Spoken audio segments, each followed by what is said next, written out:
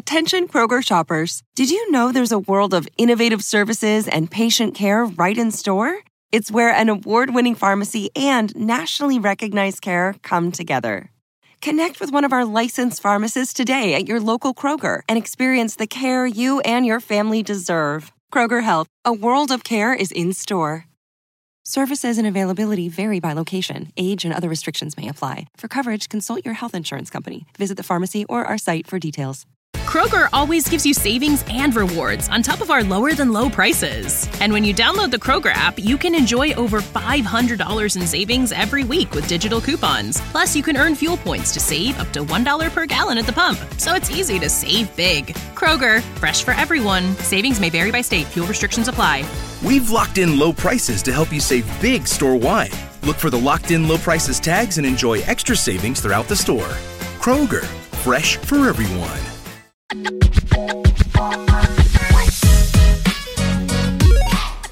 Hi everyone, and welcome to Neuro Digest, courtesy of Andy Speaks for Special Needs Persons Africa, where we bring you stories from across the continent of Africa with focus on neurodevelopmental disabilities, caregiving, their journeys, the stories, the highs, the lows, what we've experienced, and everything you would like to know, from professionals to parents to autistic persons, persons with cerebral palsy, the neurodiverse spectrum in full.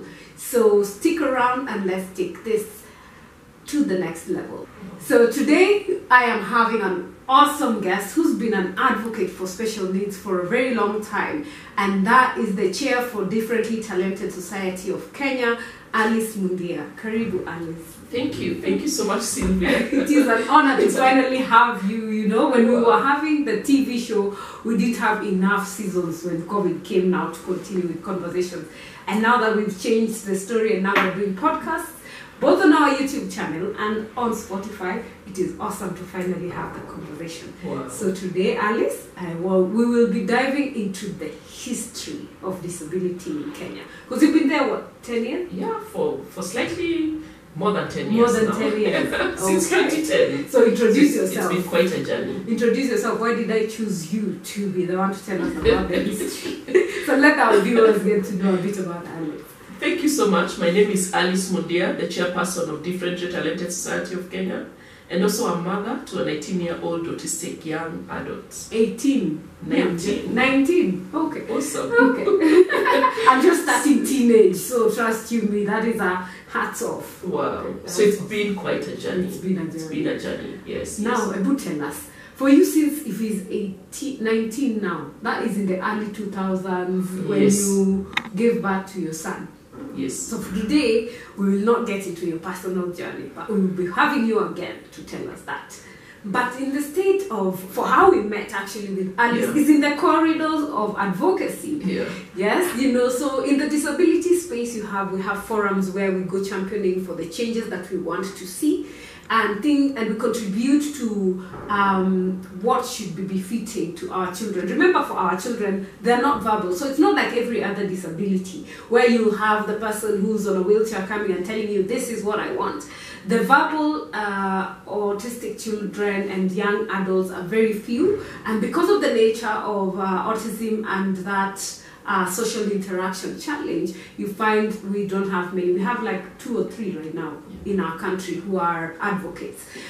So the journey has just been done by organizations for persons with disabilities and also by caregivers. And as one of the key startups, Alice is here with us today to share with us how this journey has been. Wow. Yes.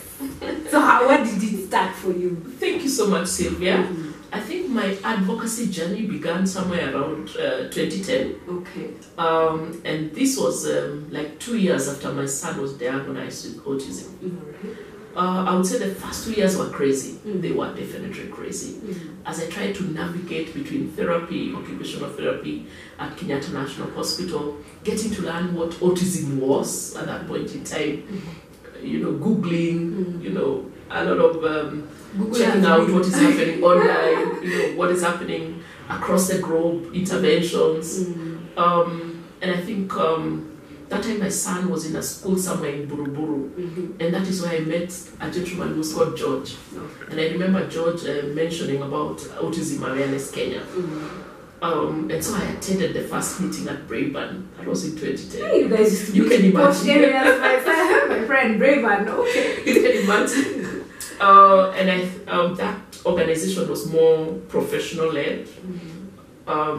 Because I remember our secretary was Trixie Pujo, and we had Puja Panessa of Kaizora, but our chairperson back then, Sospita, was also a caregiver. So I remember when I attended that forum the first time, that's when I got, of course, to interact with other caregivers and to actually meet the professionals. Normally it feels like a light bulb moment, like I am not alone, you know, the first time you go and you're like, oh, actually there are other people. Because it's a very lonely journey, I have to say. Yes, it is. The minute you get your diagnosis and then you're just trying to figure out where do I go from. Then you hear words like occupational therapy, speech, things you've never heard before. Neurologist. I was like, I just knew a neurosurgeon because of that book for Ben Carson. But then now when I was being told on my side, you need to see a neurologist, and I'm like, who? Okay. For what? You know, for what? It's autism. Oh my God. Okay. So those days, I think there was very little awareness and advocacy back then. And I remember meeting the professionals, getting to ask questions, and I kind of like just felt at home. And I remember we were moving towards April, the Autism Awareness Month in April, and they were organizing for and the annual event. Oh, they had an annual event. Yes, they used to have an annual event back then, and we used to do a lot of awareness raising across the shopping malls in Nakumatt back then. Like 3 days would spare 3 days in the month of April to do awareness within the shopping malls, talking to customers coming into Nakumatt. How do people receive you? I can imagine at that time, if it's still a struggle now, that's like 13 years ago. Yes. Why isn't people listening to you? It was very hard, and people were asking so much questions, and they also they were really just taking flyers and just give me a go. Of course, people were disinterested, but you would also get caregivers who were coming in to show, of course, family members of persons with autism. And back then, I don't think there was any. There was the only autistic self-advocate back then was Nani of Walking Autism. Okay. My good friend, I remember her name soon enough. So there were very few autistic self-advocates then. And I remember now during that time we had an AGM. There was even an AGM. Yes. I think if you're talking of 2010, that was when I was giving birth to Andrew. Imagine. So you guys were preparing the way for us who had not even did not have an ounce of an idea. So and that's when I became a volunteer assistant treasurer at Autism Awareness Kenya. And I would say that. And it's always voluntary service, right? It's always voluntary service. So how do you balance voluntary service and raising your child? I can tell you that advocacy is not easy. I think it's not for the faint-hearted. Because I can tell you, when you have to volunteer your services, you have to give your time. You have also to give your time also to reading and acquiring new information. Attending workshops, accessing online materials, accessing online workshops, because when you're dealing with caregivers or autistic self-advocates, definitely you need information. Yeah, because when I started also, I remember it was not easy. You're trying to learn. For me, I went to the UK first to just interact with the systems. I did my research out there, benchmarking, talked to my brother in the US, what goes on. But most of my insights came from the UK because they're one of the best, standards that we have when it comes to social protection, and also ideas visiting the school. I talked to actually the people who changed the narrative in the UK. So like it was God was sending me, because I was in a place where I didn't know what I want to do with my life. I was very scared. When you start getting that midlife crisis when you get to 35. So I went there and I was talking, and everywhere I went, actually, funny enough, the good thing with God is He will send you where He wants you to be. Wow. I was running away from my stress and depression and everything here to go just spend some time to clear my head, because I'd lost 2 very close friends of mine and I felt like I was the next one. So I was like, I need clarity, because my system, my work, my graphic design business, I felt like nothing made sense anymore. you know, when you're seeking your purpose. Yeah. And everywhere I went, I found someone about disability, everything. Then my sister has a child with Down syndrome. So it also gave me an insight on exactly, because now he was at least more grown, Yeah. and I was trying to understand like the operation, the procedures, how are they in school. So I went to his school, I was playing mommy to him for a while. So I got that first hand, like seeing the way they do their IEP, so that's where I got my insights. But when you come back home, even getting meetings with the ministries was like homework. Yeah. I tell you, my friend, you go, you sit, you're sent here, you're sent there, nobody knows anything. It's like disability, and for the neurodiverse, it's something like, we don't have time for that story. You know, that's someone else's business. So we chose to make it our business, right? Yeah. So, and like I say, not for the faint-hearted, there are those days that you just feel like, I can't do this no more. Yeah. And this, do you go through those days? Those days I'm like, what did I put myself into? Because I'm like, I have my own child. Yeah. Can I just focus on my child and move on? Because it is also a job, other than not being for the faint-hearted, is not really appreciated. I don't know if you've had such moments where the demand from the people you're representing feels like whatever you're doing, they look at it like it's not enough. Yeah. Yet at the end of the day, for you, you're looking at all I have put in, because the results are not overnight. Yeah. I am sure the results are not overnight. And when we are going for these meetings, like where we met, I think what was the first time we met, by the way? I remember it was a meeting, but it was... In Kasarani. There was, I think it was in 2019. There was some discussion going on. Actually, that's when I started my advocacy. Do you know whether it was around statistics or the upcoming... Yes. That it was about census or census. something. Exactly. Yes. The Washington set of questions. Exactly. Yeah. But then at that time, I was not as loud. I was a bit quiet, and then just taking in information, So I was like, sometimes also it depends on how you connect with someone. So I was like, you felt so warm and like a mother figure to me. It was like, this is someone we're in the same boat, the same issues, So I was like, this one we can relate, and we're in the same boat. Yeah. So now after autism awareness and all the AGMs, is it still there? It's been some years since then, and Autism Awareness Kenya, I think, slowed down a bit because, of course, it was professionally driven and caregiver driven, but of course, the various professionals also retreat also to their own individual consultancies. And caregivers also, so much changes over time. Not everyone wants to continue with advocacy and awareness raising. So somehow the organization just slowed down. Funny you say that. You know what someone actually told me when I started? We'll give you 3 years. Yeah. We'll see if you'll still be there. I'm like, why? And I'm like, no, we've seen so many people walk in. This was actually at a government office. Yeah. We've seen so many of you walk in here, and within a short time, they all either burn out or they just disappear. So yeah, we'll just give you time. I was like, oh, challenge taken, Because sometimes I think there is that drive, like, because what we're doing, Alice, actually, in hindsight, if you look at all the things we're doing, sitting in these meetings, trying to guide government, trying to guide policy. Yeah. Is it for our children, really?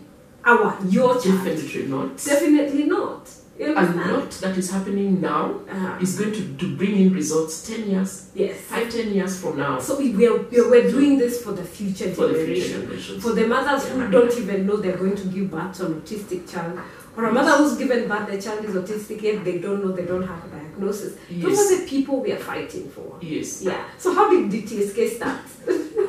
So after Autism Awareness Kenya, I remember during that period of time, I was also busy in school. And so it reached a point where I was not giving enough, to Autism Awareness Kenya. And I remember now we came together as caregivers and started like a WhatsApp group in 2015, in September 2015, and a few professionals. And because of the WhatsApp was there. That's when WhatsApp. 2015. Yeah, that was 2015. It feels like it feels November. Like just the other day. Like yesterday. So I remember there was a lot of conversations. Like you would see 200 messages in one day. Yeah. Caregivers asking questions after questions, questions after questions. And I remember because I had sat in with a lot of professionals across the board, from educationists to Trixie, who is a counseling psychologist and also very knowledgeable on autism matters, to Pooja, who is a BCBA, you know. So I had sat with a lot of professionals, and I also realized that I also had a lot of information to share with the caregivers. And I remember we would share and share and share and share until we asked ourselves, how do we then transit from just a WhatsApp group to an organization? And that's when in May 2016, we formally registered this TSK as a society.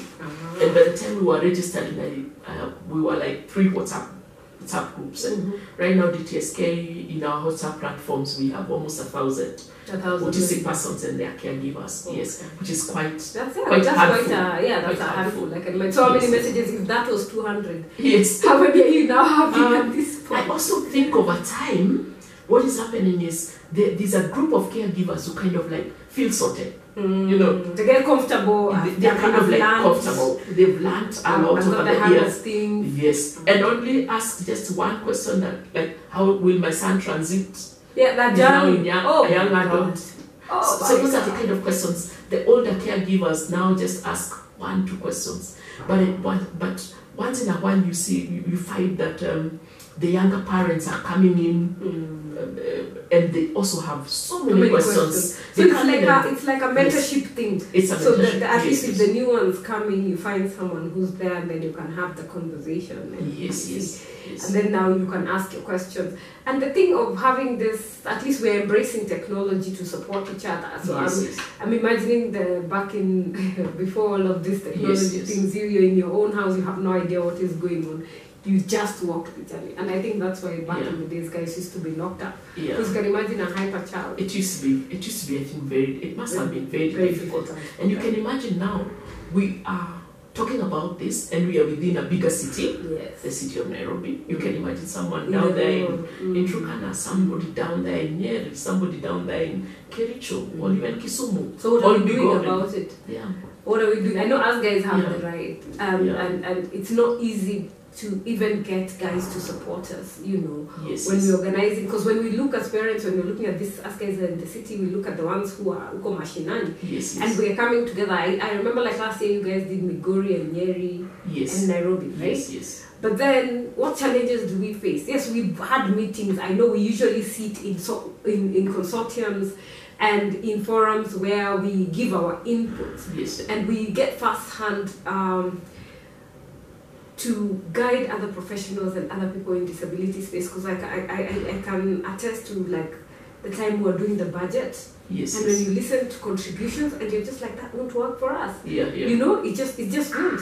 Because even sometimes when I look at the at the council, the benefits that are there, and I'm like, my child will never, you know, it's like a 50-50. Those benefits, they might not drive. So the scholarship program. The scholarship, yes. As we are more in the, if you don't do the early intervention, we won't get there. So those are some of the policies that we keep fighting when we are not fighting, but just we're advocating to see that people get to understand neurodiversity, people get to understand those neurodevelopmental disabilities. And at Amisfix, I know equity is the key thing we are fighting for.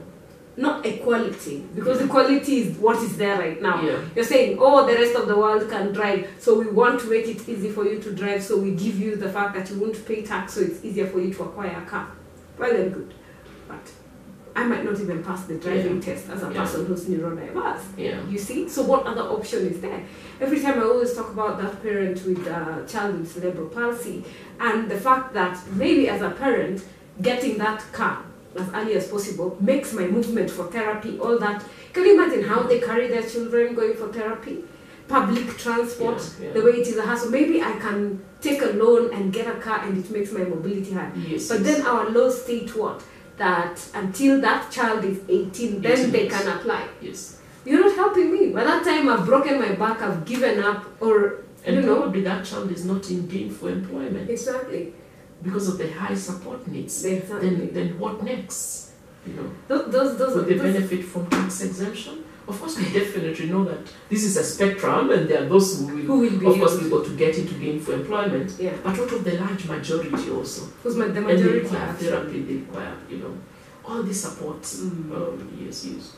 So we are hoping that all this, that from what has been done there, the work that you guys do at DTSK, when we are coming in together in all other organizations, and hoping that we all have the same vision. Let me touch on a very, very, very delicate matter. Yes, Someone had said the lack of unity in the space of those people who are championing for disability could be one of the challenges of their going far. Yes, do you agree with that?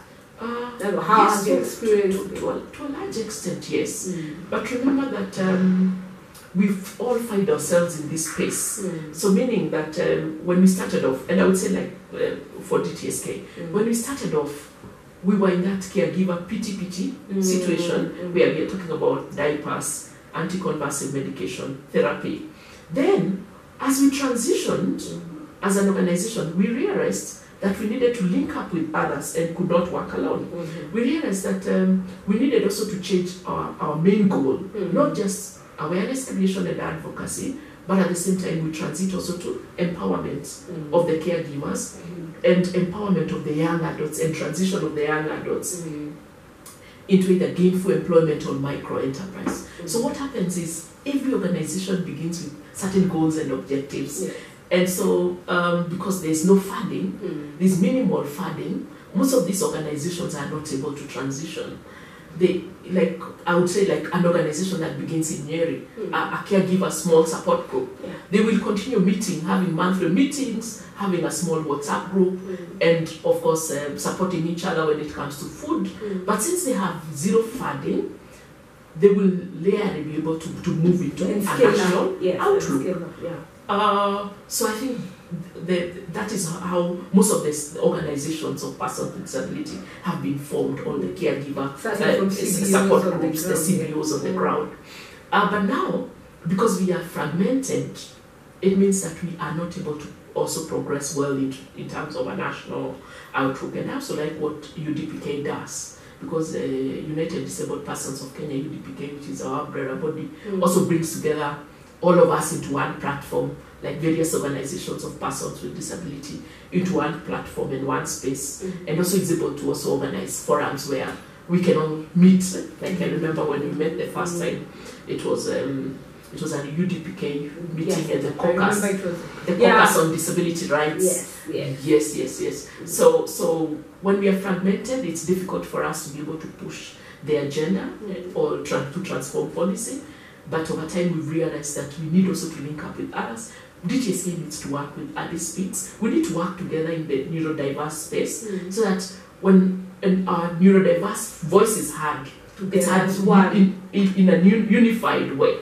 And what we've also learned also through our forums with NDI, the National Democratic Institute, the memorandums that we've done. We've done so many, especially COVID time, right? Yes, we realized that when we did those memorandums as a group of organizations, a consortium of organizations, that it was louder, it was easier on us because we are also coming in also with different skill sets. And also the money, like if you come in together, for that one I know like NDI are the ones who have the funding, but they're not doing it alone. Even us guys, when I come and I say, because remember also as caregivers we're also having different experiences, right? She says the son is 18, mine is 13. My experience because of the autism being a spectrum is never the same. So maybe there is a challenge I went through, like does your son get convulsions? No.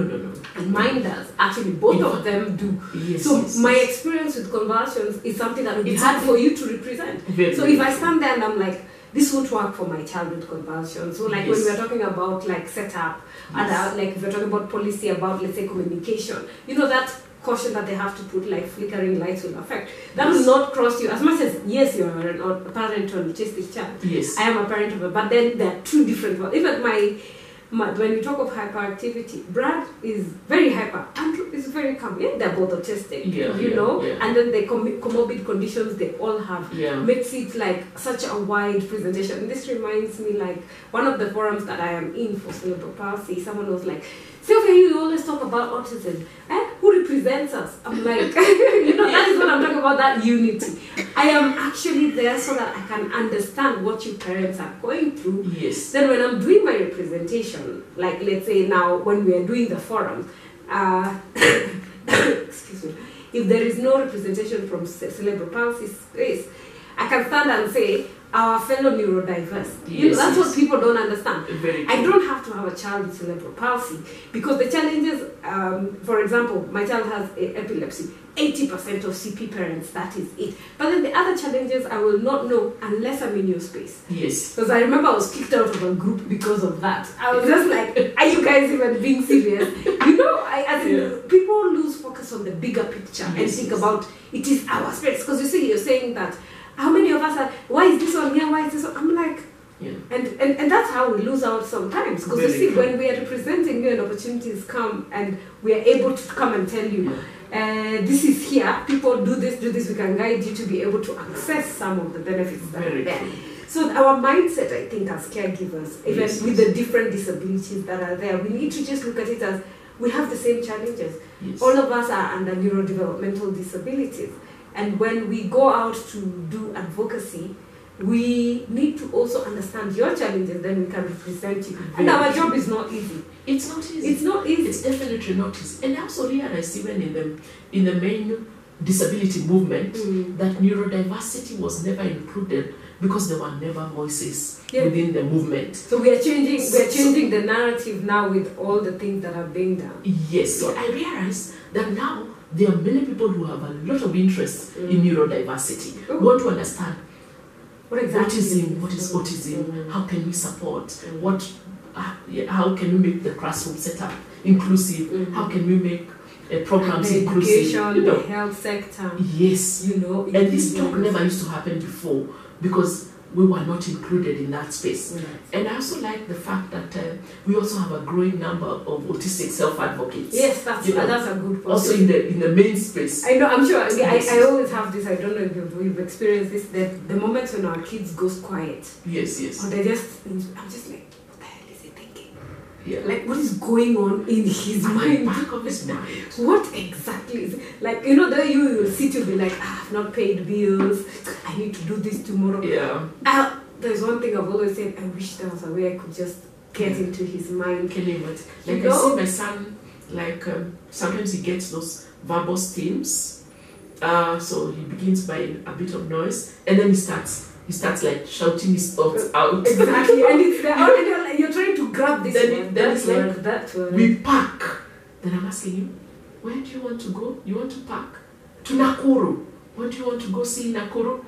So suddenly I can tell he has this visual picture of exactly what he wants. Yeah. It's just a challenge of putting the pieces together to be able to communicate it out. Mm-hmm. I think it's just a key challenge because of the difficulties that persons with autism experience when it comes to minimalist speaking. Let me dive into that group setup. I just remembered something about when you set up the caregivers, stakeholders forum. I remember we set it up like 2 years ago. We met and we were like, by the way, we can bring the leaders together. And they were like, let's set it up. A short while we had set up. So people join, then people start exit. And it's like a place you're having a conversation on your own. And that's where I'm coming from when I'm asking about this. Is there unity? Are we? Because I feel that if Alice is doing transition, I'm doing policy and communication and just general awareness. Someone else, like you see, when us guys did the medical project, and someone else is doing that. Like if we know what everyone is doing, we leverage. We leverage, and then we come together. Like you're specializing in this, you're specializing in this. And then this is how we're changing the story. Like also the passion with Jackie and Jane when it comes to access to justice. So we know when anything to justice I can send to this person. But what I want to see is more of, as much as there is the collaboration, there is that speaking to each other. Because in confidence, some parents are not very happy with some of our groups, how we run it. I know we have our own ways of running things, but then we have to consider why we are there at the end of the day. It's not for our own gain. We're there for the other parents. And also parents, vice versa, for the leaders and the people who have sacrificed their time to go. Parents also have a lot of high expectations. Exactly. What they see is the drama. They see like like it's big money here. It's There's NGO no money. thing. You do get paid. Man, I don't get paid. I know I'm doing it. I also don't receive any salary from Exactly. VTSK. There is no salary. I have to volunteer my time and resources. I am serving in a volunteer management committee. Exactly. You know. So and you're still a parent. I'm still a parent. I'm still a caregiver. So you're still going through the challenges. Yes. So for our parents, when they're coming at us like, you have not, my friend, we are the same. It's just that I have sacrificed. I've chosen to stand up and bridge the gap on your behalf. I've just decided to, echo out your voice more. So that synergy or an empathy of understanding, because sometimes people can throw words at you and you're just like, oh wow, okay. Lord, carry this cross with me. As I said earlier, it's definitely not for the faint-hearted. Not for the faint-hearted. So that's the awareness raising is not for the faint-hearted. It is not. Because it's taking a lot of your time, your space, your energy. Like I remember there's a week, I was calling my vice chair, Jimmy Karanja, and I was telling him, I have a list of about 15 caregivers who need immediate solutions. Like one has no anticonvulsants, and one needs anticonvulsant medication, one needs food, one had lost the child, another one also is sick in hospital, the other one, the husband is in hospital, one of our caregivers. So you can find that other than what you're doing, what people are seeing out there, the mandate of the organization, or the mandate of the group that you're serving, there's also the individual messages that keep hitting your WhatsApp group, and sometimes you don't know what to do. And I remember I kind of like was reaching out, and there's this caregiver who said anonymously, let me give something. Let me give something. Just, and a few people, and this was what gave birth to, like, we have a small initiative, we call it Tusi Poteane. Like somebody can just disappear because they have issues. So we say Tusi Poteane. If you have like an immediate need, let's get to know this immediate need. And then we can, if you can be able to sort it, yes. If you can do, if it's something that we can do, that's something actually that's very strong. I'm sure you've seen it, like when a parent loses a child. Yes. We come together, we support them the little, even if it's 100 bob. But you see, if you're in a group like for 1,000, if everyone does 100 bob, that's like 10 grand. Yes. And because social protection does not come to us, and you know how complex ours is with social protection. So we would love for the government to support us, but when we look at the facts, the numbers, there was that debate I'm sure you saw about, so who is more deserving than the other, why should I not when you look at Jamie says severe disabilities, the assumption is either these are persons with disabilities who are bedridden, who cannot be able to leave their homes without support, who require the caregiver 24/7, but then just look around, autistic persons. How many autistic persons? In fact, the KISA report on transition to secondary schools, the report they did, I think in 2017, 2018, was that there was no single autistic learner in the schools within the study, the research study. There was not one autistic learner in secondary schools. Are these young adults transitioning?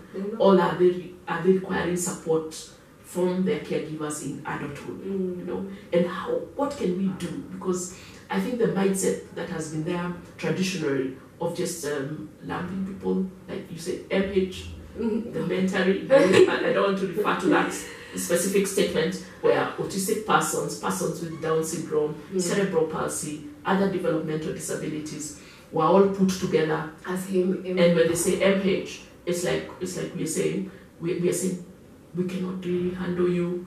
You just need to go to an MH school, one room, or go to a special unit, when it comes to educational. And that, I think, also for us, it's like a blocker when you're just told your child is being put in the MH standing for mentally handicapped. And you can imagine how that makes you feel as a parent, And these are some of the derogatory words that when we're doing awareness, we want to, script. Or things like, oh, that one is mentally retarded. Yes. I'm like, seriously. This kind of statements that are not also in conformity with the law, with the Convention on the Rights of Persons with Disabilities.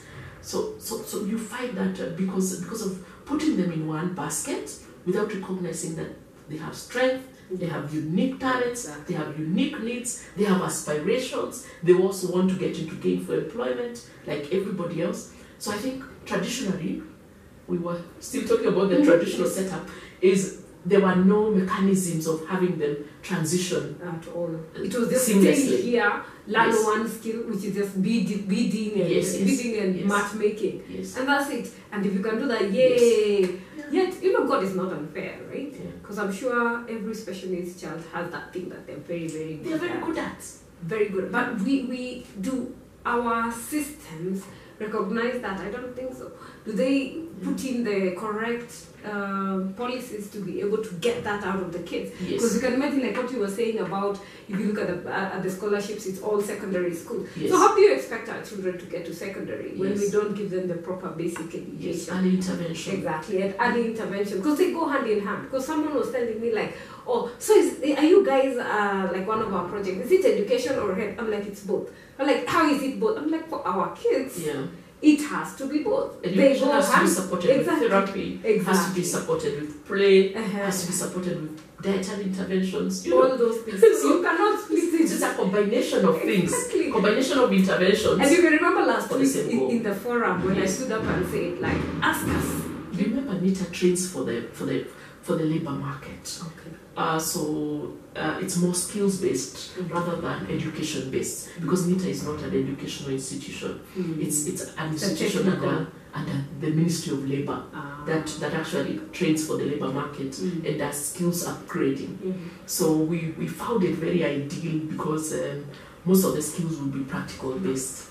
So they've done very well, and they've gone for, as I said, they've gone for industrial attachment in various institutions, and we've also been able to do a lot of awareness raising within those institutions. And hopefully we'll also have a lot of autistic self-advocates coming out of it. Yes, coming out of it, and young adults with developmental disabilities. And did that who were just in their space before. That's 360. So even the attachment, they go together with their support person. Yes. Okay. They go together with the support person, and it's NITA that places them. Because it's the body that is also charged with matters related to industrial attachment. So meaning that they are better placed. So they actually place them into those How many people institutions. So far, the team was 33. 3 of them could not fit into NITA. They are young autistic adults, but with interest in music and DJing. So the 3 went to Talanta Institutes. So the team NITA is about 30. Yes, that comprises of the young autistic adults and their caregivers. So must they be under DTSK for them to qualify? This was a pilot program, and it was funded by the Australian High Commission. So we will be able to document it, and hopefully others will be able to leverage on it, because this is a program that can be replicated across the country. I think that's something in various counties. Because even the government can take it up. Yes, this is something that even the Ministry of Labour can take up, because it's one program that allows the young adults who have been left behind in the past and seem like they cannot transition into gainful employment. It is actually allowing them to not just acquire skills, but also interact with their peers in an inclusive setting.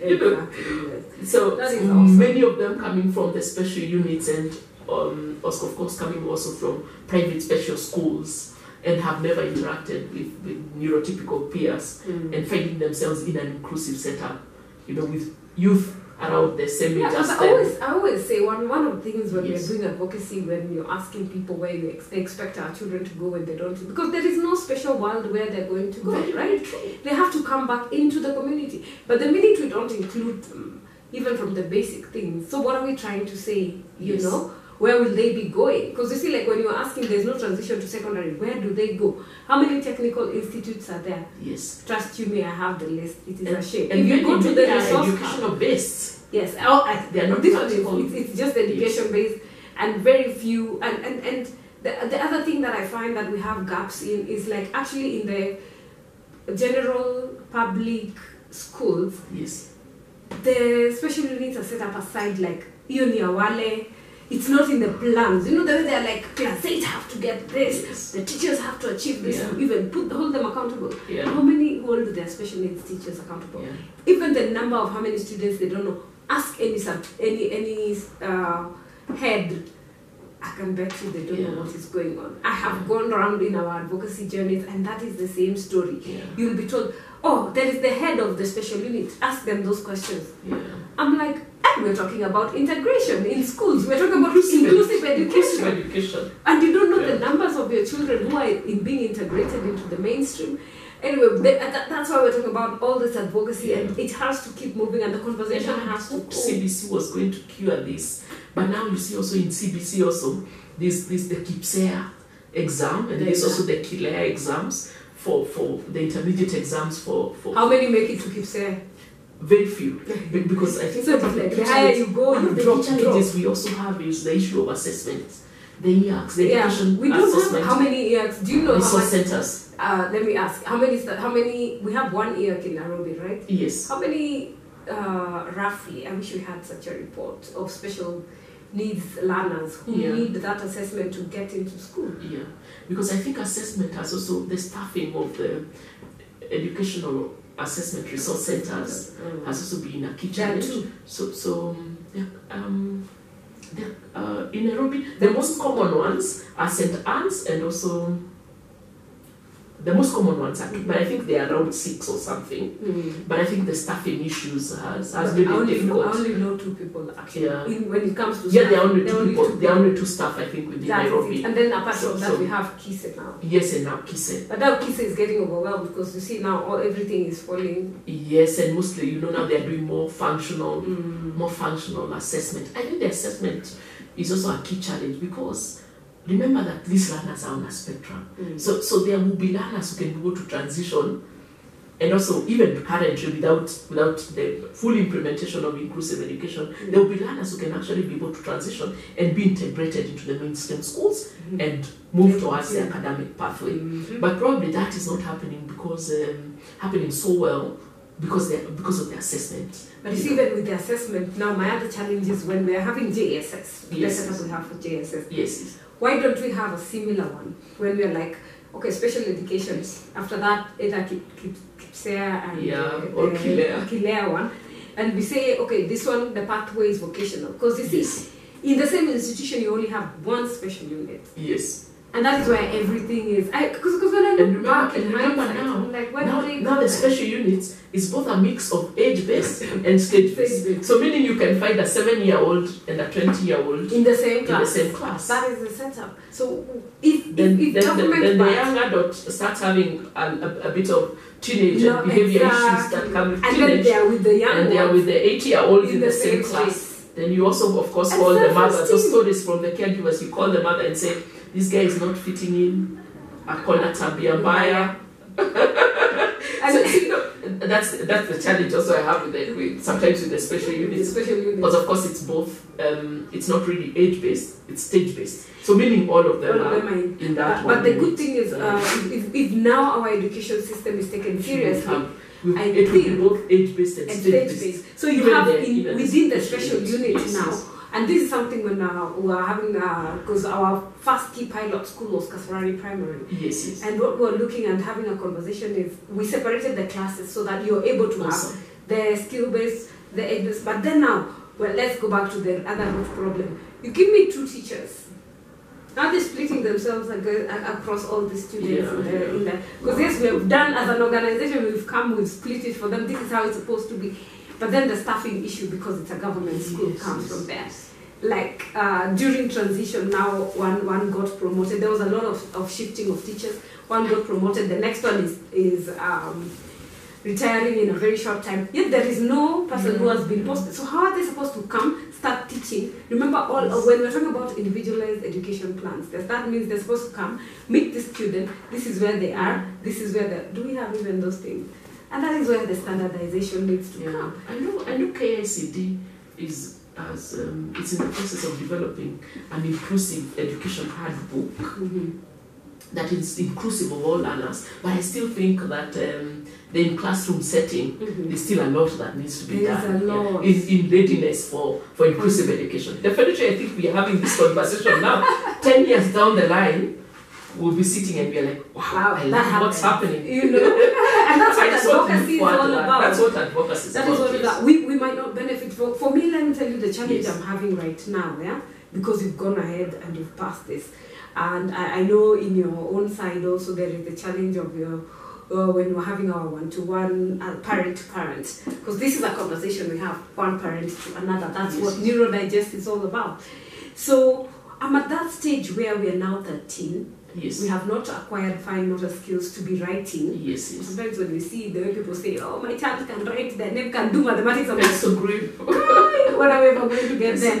So I'm in that point. I'm feeling like it's a new navigation journey. What do I do? Yes. And I think we will have a sitting to discuss that thing of transitioning in detail, the parenting side of it after today's conversation is on vocational, so let me hold my thought. But all in all, is like as parents, where do we get the guidance to know that from this stage, if these are the things you look forward to, if your child can go either to vocational training, or do we continue spending money in the classroom when it looks like it is like, and then there is this issue that comes. My child is a good artist, my child is a good singer. I've ever gone to ask a music school if they can take us. Either they will say, no, we cannot take him because he's a special needs child, or no, it is too expensive for me. Or they require a certificate to be able to enter into this specific institution. So we have. When we were doing assessment, by the way, for NITA, we also have encountered those challenges, the preparedness. Like you will find a 24-year-old and you're asking the parent, what is he good at? Then the parent is like, wow. Let me call the dad. Let me call the teacher. Let me call the sibling. Is it IT? I'm not sure he loves touching the phone. And one of the key challenges also we have is the preparedness for transition. Are the schools preparing the young adults to transition? Because transition is supposed to happen when the child is somewhere around from the age of 8. By the time they get to 12. But you see the challenge. Let me challenge you on that one, Alice. At 8, this child, let's look at the chrono. There is the age, and then there is the mental age, then there is the chrono age. Right now, my child is 13, but if I look at his body is 13, fully 360. If I look at his mental age, I'm seeing more of a 5-year-old, not even fully 5-year-old, like a 5-year-old, a 3-year-old in one. At 8 years, you are concentrating on the therapies. The interventions. You are still struggling to discover even what autism is. Because the diagnosis also happens late. You're struggling to get a school where he can be accepted and he can be placed. So transition is supposed to happen early, yes. But then transition is not happening. But is it a fact? And preparedness for transition is not happening. Now this one is where now the African context comes. Because there is the international standards that state these things. But then we are in Africa. In Africa, we are behind in so many things, and that's what we're trying to do with our advocacy. And like we said, Neurodigest is about conversations, Africa conversations on the facts that are going on and the changes we want to see. And this is something that I've seen across all. I think it's only one school in Ethiopia that I came across that was able to have a one-on-one therapy. So you find this kid's transition is impeccable. I walked into a junior secondary, and my task was identify the autistic child. And remember, these guys learn English and they learn Arabic. And of course, for me, being a parent, then those things I know and interacting a lot, I'm able to pick up those things. But do you know it was a tough one. They've been integrated in all mannerisms, everything. There's nothing at the way here we are saying one day he's there, the next day he's in the special unit. No, that child is in that integrated setup. Wow. And the therapy sessions, they provide the therapists, they provide from zero, behavior interventions, everything, the classroom setting, the support, materials in the visual aids, let me tell you, the visual schedules. From equipment to set up, but of course it's a private school, it's not a government school. Disclaimer, and that's where we hope for. So the good thing with such things is now we're able to benchmark. And the one thing that I saw that was exceptional that we lack, when you enter the school, it is one-on-one therapy. One therapist, like the whole day, it is therapy and playing, like those therapy activities that teach you. So you find fine motor skill comes, everything comes, then they space it out. The next level is 1 to 2. Like two students, one therapist. So because that intense one. So they start very early, because those were 3-year-olds when I walked in, were 3-year-olds, etc. And you find it very, very intense. Then now as you go up, then you're becoming independent. And then now you're being transitioned now into the general school. I love that, because that early intervention that early intervention is very key. They say that the brain is neuroplastic, neuroplasticity, that you flex it, you flex it, and it forms a neural pathway. But remember that's also age. But now when it's age-based, yes. Early intervention is very, very key, because if you provide therapy at that age, education, those other interventions and support, and a bit of reasonable accommodations within the classroom setup, I am just imagining that how far we can go, right? This child will be able to learn a lot of skills, yes. and you are able also to keep him like our children have a lot of difficulties in attention, the issues of attention deficit, sitting in one position, and also behavior issues in the classroom. But like you said, all these are things that the brain has been trained to. Because you see, by the time I figure out what is going on, and even right now we see a lot of the ADHD being a comorbid. But by the time you're realizing, I got my ADHD, I've always self like this looks like ADHD from what I read. But the actual diagnosis, we got it last year because it was becoming too much. You've seen the sensory, like the sensory classrooms, where you find like like it's both therapy and sensory oriented. The lighting, the classroom setup, and the learners are visualizing and learning, but at the same time therapy is happening. They are actually on that. But how many institutions are looking into that?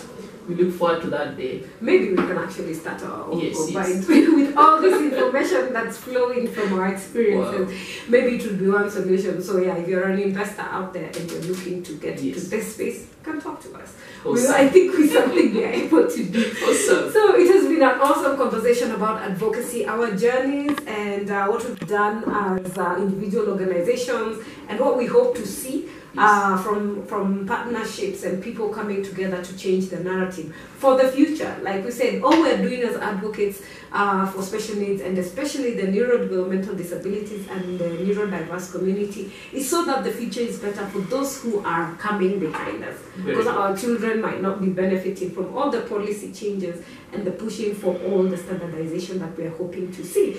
And today our guest was Alice Mundia from DTSK, and they're doing an awesome job. And of course, watch this space for greater partnerships on changing this narrative and projects that we are hoping to do together moving forward.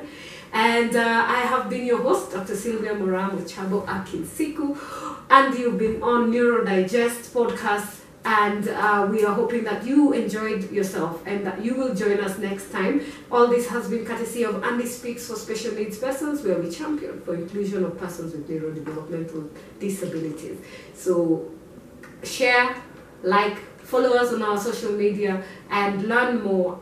And also remember to light the candle of the next person by letting them know that we are here, and we'll give you all the information that you need so that we can have the vision of an inclusive community coming to life. Thank you, and see you next time.